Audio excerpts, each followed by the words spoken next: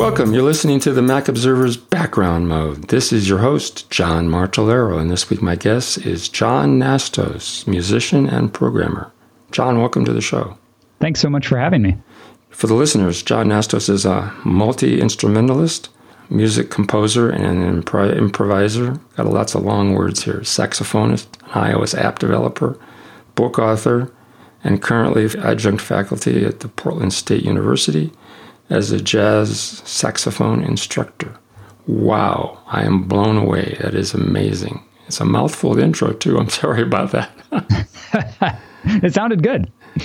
So one of the things I wanted to start with is, as I do in background mode, is talk about how all this got started. Listeners love to hear about how people got inspired and who they studied with and who mentored them when they were younger.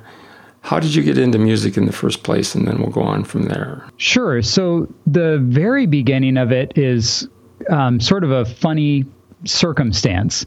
I started middle school in 6th grade, and there was basically just one slot in the schedule that you could have a choice between classes. And the choices were, you could either take home economics or you could take band. And I said, well, forget it. I'm not taking home economics, so I better take band. And that choice really, kind of snowballed into everything else that's now happened in my life since then, which I did not expect at the time. But that was the very introduction to playing woodwinds, at least. I'd played a little bit of piano before that, but I started clarinet in the 6th grade, and I got hooked really fast. Now, most kids just dread the thought of playing the piano. You must have had some natural talent that kind of made it more joyful for you than most. The piano was interesting to me because my mom played piano and her mom played piano as well. That'll do it. But honestly, piano didn't come very naturally to me. I always had some difficulty with the separation of hands and things like that. And so I had taken lessons for maybe 3 years at that point, and I did enjoy it, but it really hadn't hooked me. But as soon as I started the clarinet and the saxophone, that got to me, and then I was really into it. Your bio says that you studied under some very famous people. I did. I had a really good fortune to study with a bunch of local musicians here in Portland, Oregon, where I grew up, that were unbelievable and really, changed the course of what I was doing and really made me enjoy the music. And then eventually I went off to college at the Manhattan School of Music in New York City, which is New York is sort of the mecca of jazz music, and it was there that I got the opportunity to study with some of the real kind of famous guys, the heavyweights, like Bob Mintzer on saxophone, Dick Oates, Steve Wilson, some really famous names, and luckily also great educators, because those don't always go hand in hand. I would imagine some young musicians worry about whether their skills will be able to stead them in their lives and make a comfortable living. Did studying under some very famous people alleviate those worries for you, or did you still have them? Well, that's a good question as well. So I think in order to understand my decision, we should take just one step back to my high school life again. Sure. So I was taking music really seriously. I was practicing all the time. Actually, I think I was a heavier practicer in high school than I have ever been since. And I had a lot of momentum going forward in music. I was also, a good student, and I was tangentially interested in computer science at the time.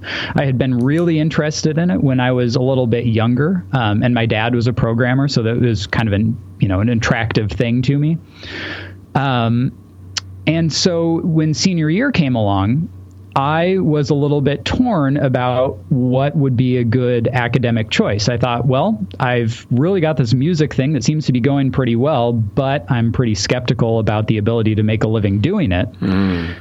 And I really like computers, and I enjoy doing the work on them. And, I think it seems like a little more of a viable career path. So what I did is I applied to 5 schools for computer science, and I applied to 5 conservatories. And I just waited until I got my letters back, and I thought that, maybe it would be really obvious to me when I got the acceptance letters where I should go. And I got accepted to, some really good schools and got good scholarship offers. I was very lucky to have a choice at that point. And I thought, at the time, you know what? I have so much momentum with this music thing that it would probably be a drag to take 4 years off to do computer science and then try to pick up that momentum again if I wanted to pursue music.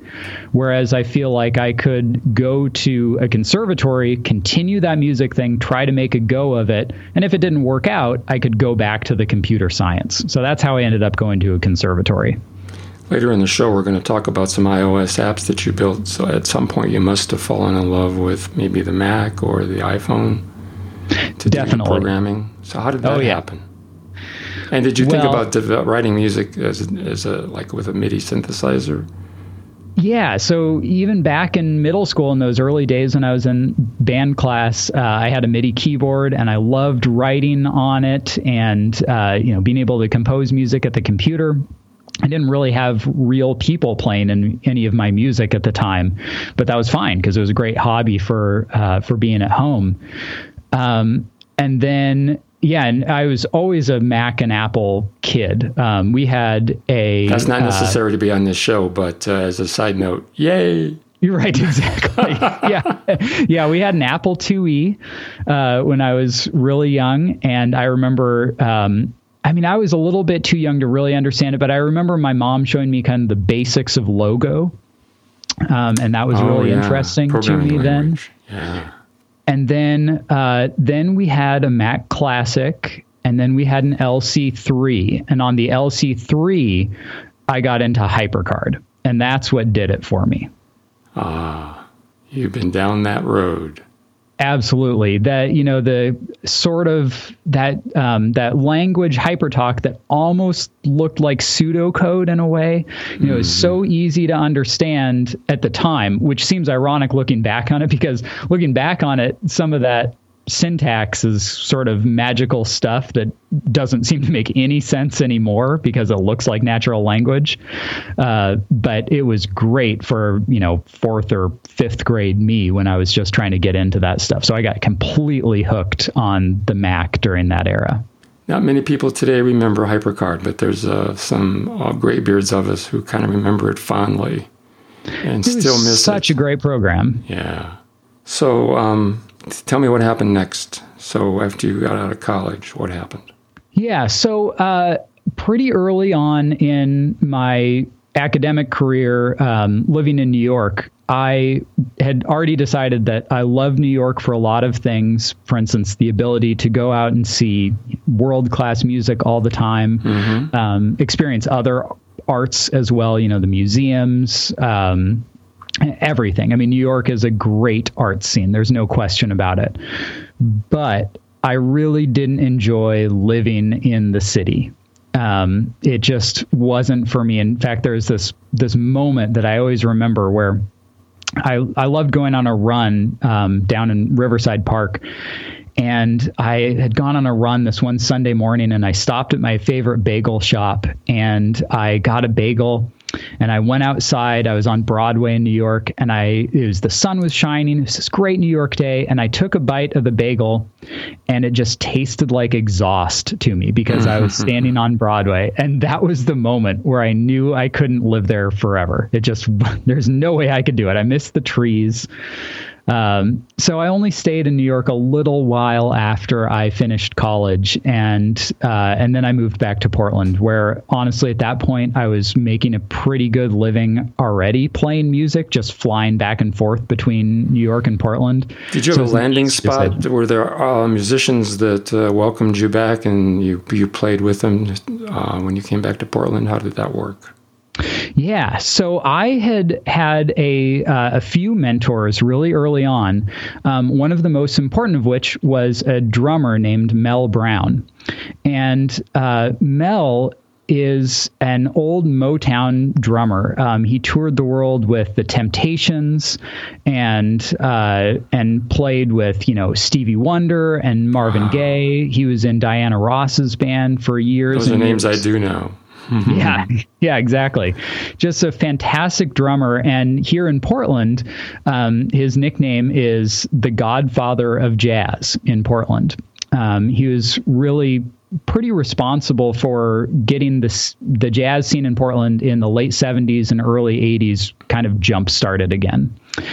And I had gone to this workshop that he put on every summer called the Mel Brown Summer Jazz Workshop. And that's where I ended up meeting all of these other instructors that I had. Oh, cool. And, I ended up sitting in with his band when I was in high school. And then before I was even out of high school, I was subbing in his band. And he made coming back to Portland really easy because he was very nice and gave me, quite a bit of work and hooked me up with other musicians that got me work. And that was a really nice in to the scene here. Were you able to live a comfortable life on the money that you made, or did you end up living in a trailer with 6 other guys? No, things started slowly for sure, but I was very lucky that I was always making it work somehow. Yeah. Now I look back at my calendar from then, because I'm still using, the same Google Calendar account that I was back then. And I look back and I think, wow, I really wasn't doing very much back then. It was slow times, which seems kind of luxurious in a way when I get super busy now. But it was great because I had time to practice and get better. And I was playing a fair number of gigs, and I was just getting started teaching some private lessons and stuff like that. And, it just kind of kept getting better over time. Yeah. Did you keep on buying Macintoshes? Were you able to do that? I did. I took a brief foray into the PC world for one laptop that I had. Oh, my condolences. Yeah, it was rough. It was Windows XP, That's even worse. Lots of blue screens. You hit it at just the wrong time. Yeah, exactly. I know. Yeah, no, but I got back into it with, the white polycarbonate MacBook when that was out. And that was a sweet little computer. It was great. And if I remember correctly, I think that when I started working on my iOS apps, it must have been on that machine. And yeah, since then I've been completely back in the Mac world, definitely. Well, in part 2 of the show, I want to talk to you about iOS app development and how that happened. But right now, it's time for a short commercial break. Folks, I'm chatting with musician and programmer John Nastos. We'll be back in 60 seconds. Stay with us. There, all you fabulous Background Mode listeners. I'm Charlotte Henry with the Mac Observer, and I just want to say a few words about how you can support all the things we do. If you're thinking about buying something from Apple, Amazon or Macmore, simply go to the Mac Observer's homepage where we have a section called Support TMO. Or you can just enter www.macobserver.com/Apple Store, all one word, and that will take you to our special page for Apple and all our other affiliate partners. If you make a purchase from one of our partners this way, the Mac Observer receives a small compensation for sending business their way. Pretty cool, right? And, even better, you don't pay a penny more. This small fee from our affiliates helps us continue to bring you TMO's daily news, reviews, tips, how-tos and podcasts just like this one. So, the next time you're thinking about an online purchase, please do come to TMO's homepage and support the Mac Observer. Thanks. Back to you, John. We're back. I'm chatting with musician and programmer John Nastos. So I take it from the picture you've painted so far that you're a practicing musician, you have a MacBook, and you're interested in programming, and that something tickled your fancy and you decided you needed to build an app. Is that about right? Yes, that is exactly right. So when the iPhone came out, I got interested in iPhone programming for no particular other reason than it's seemed like a cool thing to do. It seemed like a neat new device, but I didn't actually have something that I really wanted to build. And so I set out to learn Objective-C, and I just got kind of stuck. It didn't really take the first time. The syntax to me was pretty confusing compared to the languages that I had been working in at the time, which was like, a lot of Ruby and PHP and stuff like that, just building a couple websites for people. And then eventually I was playing in a band, and we were playing some really complicated music. And I needed a tool to help me with the practice. Specifically, I needed a metronome that did some stuff that other metronomes just don't do. Stuff that little, thing that sits on top of the piano with the swinging arm is not capable of doing. And so I thought, this is really kind of the perfect opportunity to build an iPhone app that does this. So I set out to learn Objective-C again. And did you take any time, classes or go to any schools? Because there's lots of classes that teach Objective-C. I didn't take any formal classes. Really, I was just, reading the occasional article online and, Stack Overflow type stuff.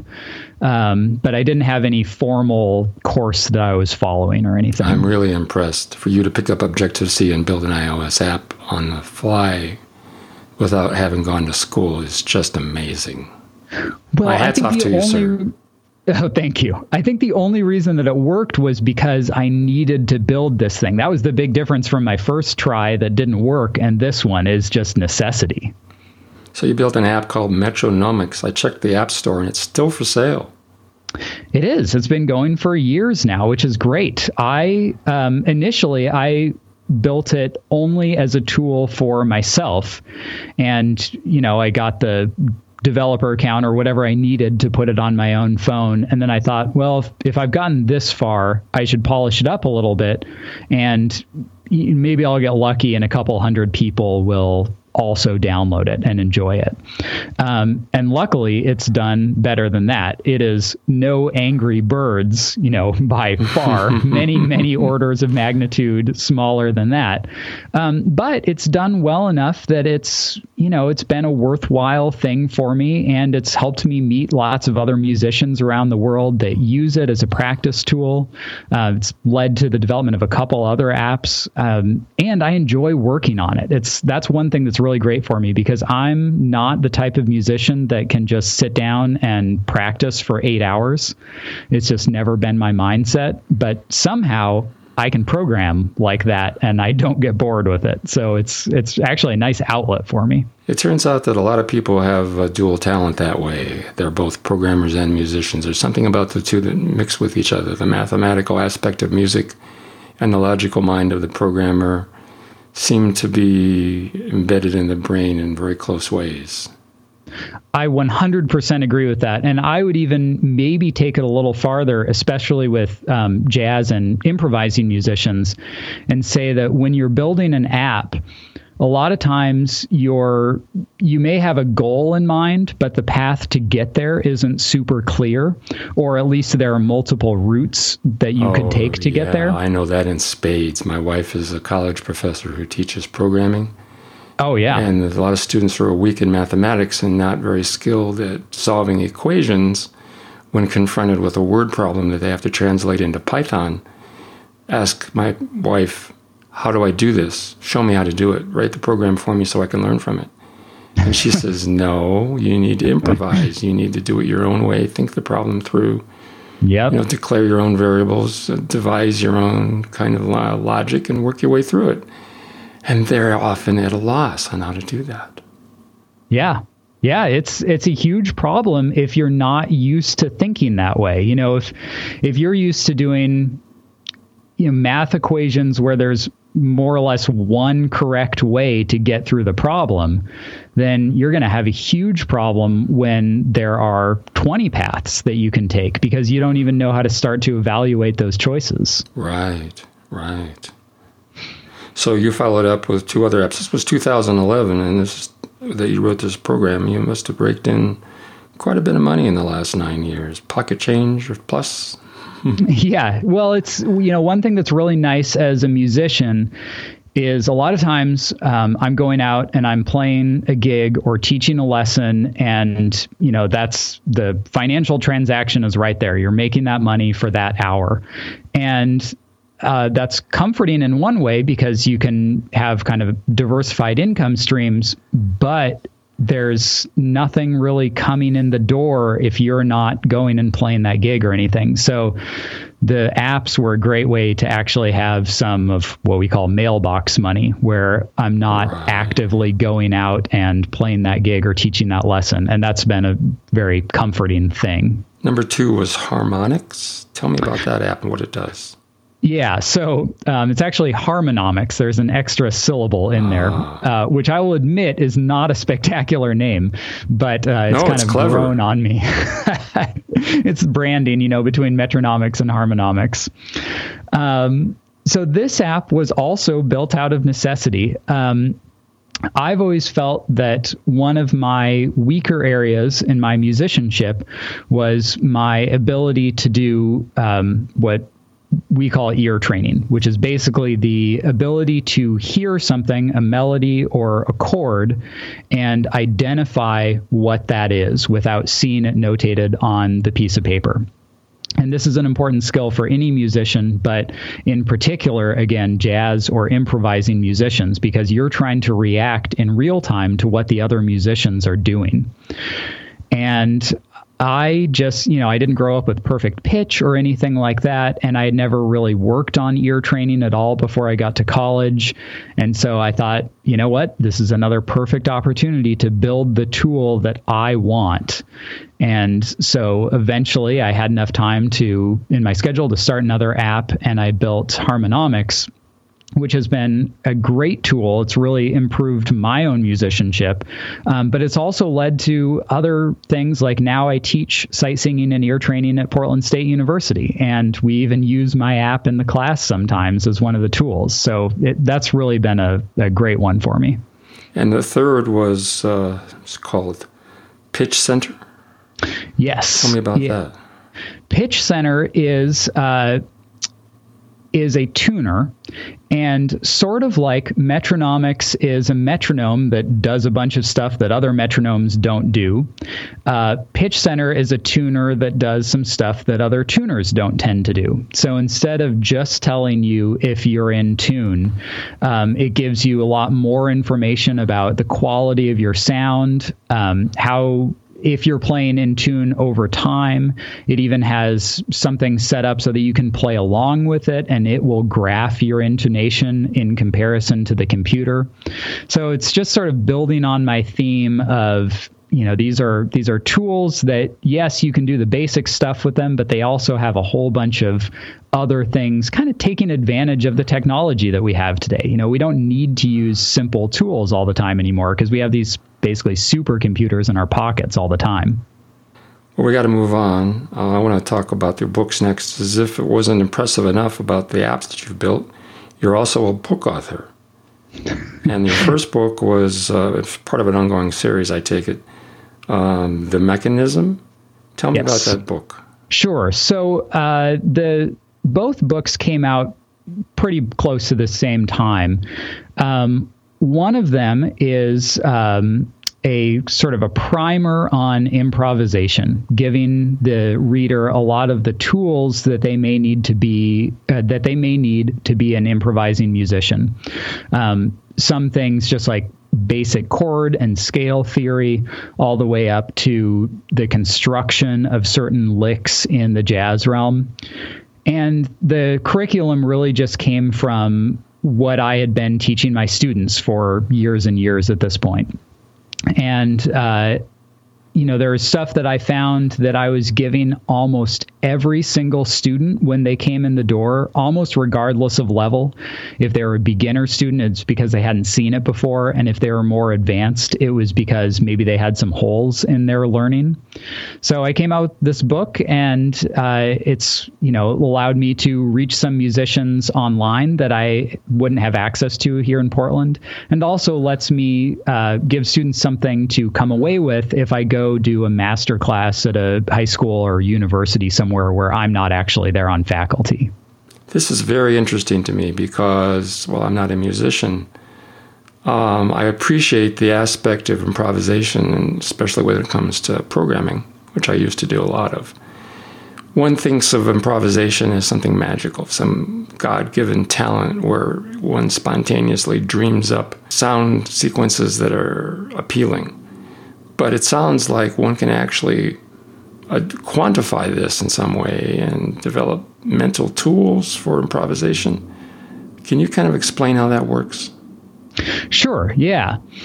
Or I can try. I mean, that's a very hard thing to explain. It is. It's hard to understand. Sure. So one of the things that I usually give students or even audience members sometimes when I'm trying to explain improvisation to them so that they understand maybe the performance a little more is just a parallel to how we use language, because jazz improvisation or improvisation in music in general is really very close to how we speak and communicate with each other. For example, the words and sentences that I'm saying to you right now are, in a sense, improvised in that I'm not reading a sheet of paper. I'm making it up as I go. But there are standard sequences of words that make your intention and your language clear to the listener. Because if you were to reverse some word orders or use awkward language, the listener would be puzzled. So there are standard patterns of speech that one strings together, right? You've hit the nail on the head completely. And it's not like we had a contract going into this beforehand that says, look, this is how we're going to do it. This is kind of expected. I came into this knowing that we were going to speak in the English language. I realized that we were going to talk about certain topics. I'm going to use verbs and subjects in my sentences. And I'm going to do all this, and you're going to be able to understand and respond. And this is the same sort of stuff that goes on the bandstand. So we may, in the jazz realm, we may play a standard, which is a song that all jazz musicians are sort of expected to know. And we're probably going to take a solo in a certain order. That solo is going to be made up of a multiple of some number of bars, maybe 32 measures at a time. And the lines within that solo are going to be constructed in a way that the other musicians have a point of reference to understand it, just like you and I are, speaking in these sentences together. That's a great analogy. It kind of clears things up a little. Yeah, it's an interesting area. And there's one other example that I often give students, which is, this is a visual thing, but I'll try to describe it for our audio medium here. If you imagine a Venn diagram and it has two circles, one of those circles is what I call the math circle, and the other side is what I call the ear circle. And the math circle encompasses things like music theory. So in other words, a G7 chord is made up of G, B, D, and F. There's no debating it. It's absolutely concrete. That's what it is. And the ear side is a lot less concrete. It's the sort of thing like, well, this sounds consonant to me based on my musical upbringing, or this is the type of thing that I enjoy hearing. And for any improviser on any tune, there's going to be this Venn diagram of the tools that they use to improvise. And it may be more on the math side or more on the ear side. And it may even shift during the solo. But there are always concrete tools that you use when you're improvising and not concrete tools. And that's what I think kind of makes the magic behind it. So the talent and the gift is not necessarily learning the tools, but being able to gracefully pull them together spontaneously and over again. Yeah, absolutely. Yeah, if we go back to that language analogy, you could have a person that knows all the rules of the English language, but you may not enjoy reading a novel that they write. Computer speak. Yeah, exactly. Well, we're starting to run out of time. I have just enough time to ask you one more question. Sure. You are on the faculty of Portland State University, and Yes. you are a professor of jazz on the saxophone. Mm-hmm. Tell me about the life and times of a jazz instructor in a university. Tell me about the classes and what's that like, and the kinds of students who enroll. And is there such a thing as like a midterm and final exam, things like that? Yes, How does that absolutely. go? Yeah, so I'm actually adjunct faculty at Portland State University, Portland Community College, and Mount Hood Community College, all here in the Portland area. And at each school, I have private students that I teach either on saxophone or clarinet. And I have classroom classes such as the sight singing and ear training that I mentioned, and then also ensembles that I coach. So basically bands where I'm watching them and coaching them. Are these classes packed, or is it one threesies and foursies? Well, it varies. So the private lessons are obviously one-on-one, and then the ear training class generally has about 8 to 12 students in it, and the ensembles are usually small ensembles, so between 4 and 8 players. So usually pretty small classes for what I'm doing. What is the final exam like? Curious. The final exams for the classroom stuff is not super interesting. It's a lot of cases it's people sitting at a desk, writing stuff on a piece of paper in just like you would expect in another class. The difference is in the ear training class, I'm playing stuff at the piano and the students are writing down what I play. That's basically their final. For the private students, it's a little different. The private students have things called juries, which is where they come in and they perform in front of a panel of faculty members. And they show off what they've been working on either that term or that year. And that can be, speaking as someone that went through the same thing as a music student, that can be a really nerve-wracking thing. So I sympathize with them whenever that time comes. Yeah, the concert piano jitters.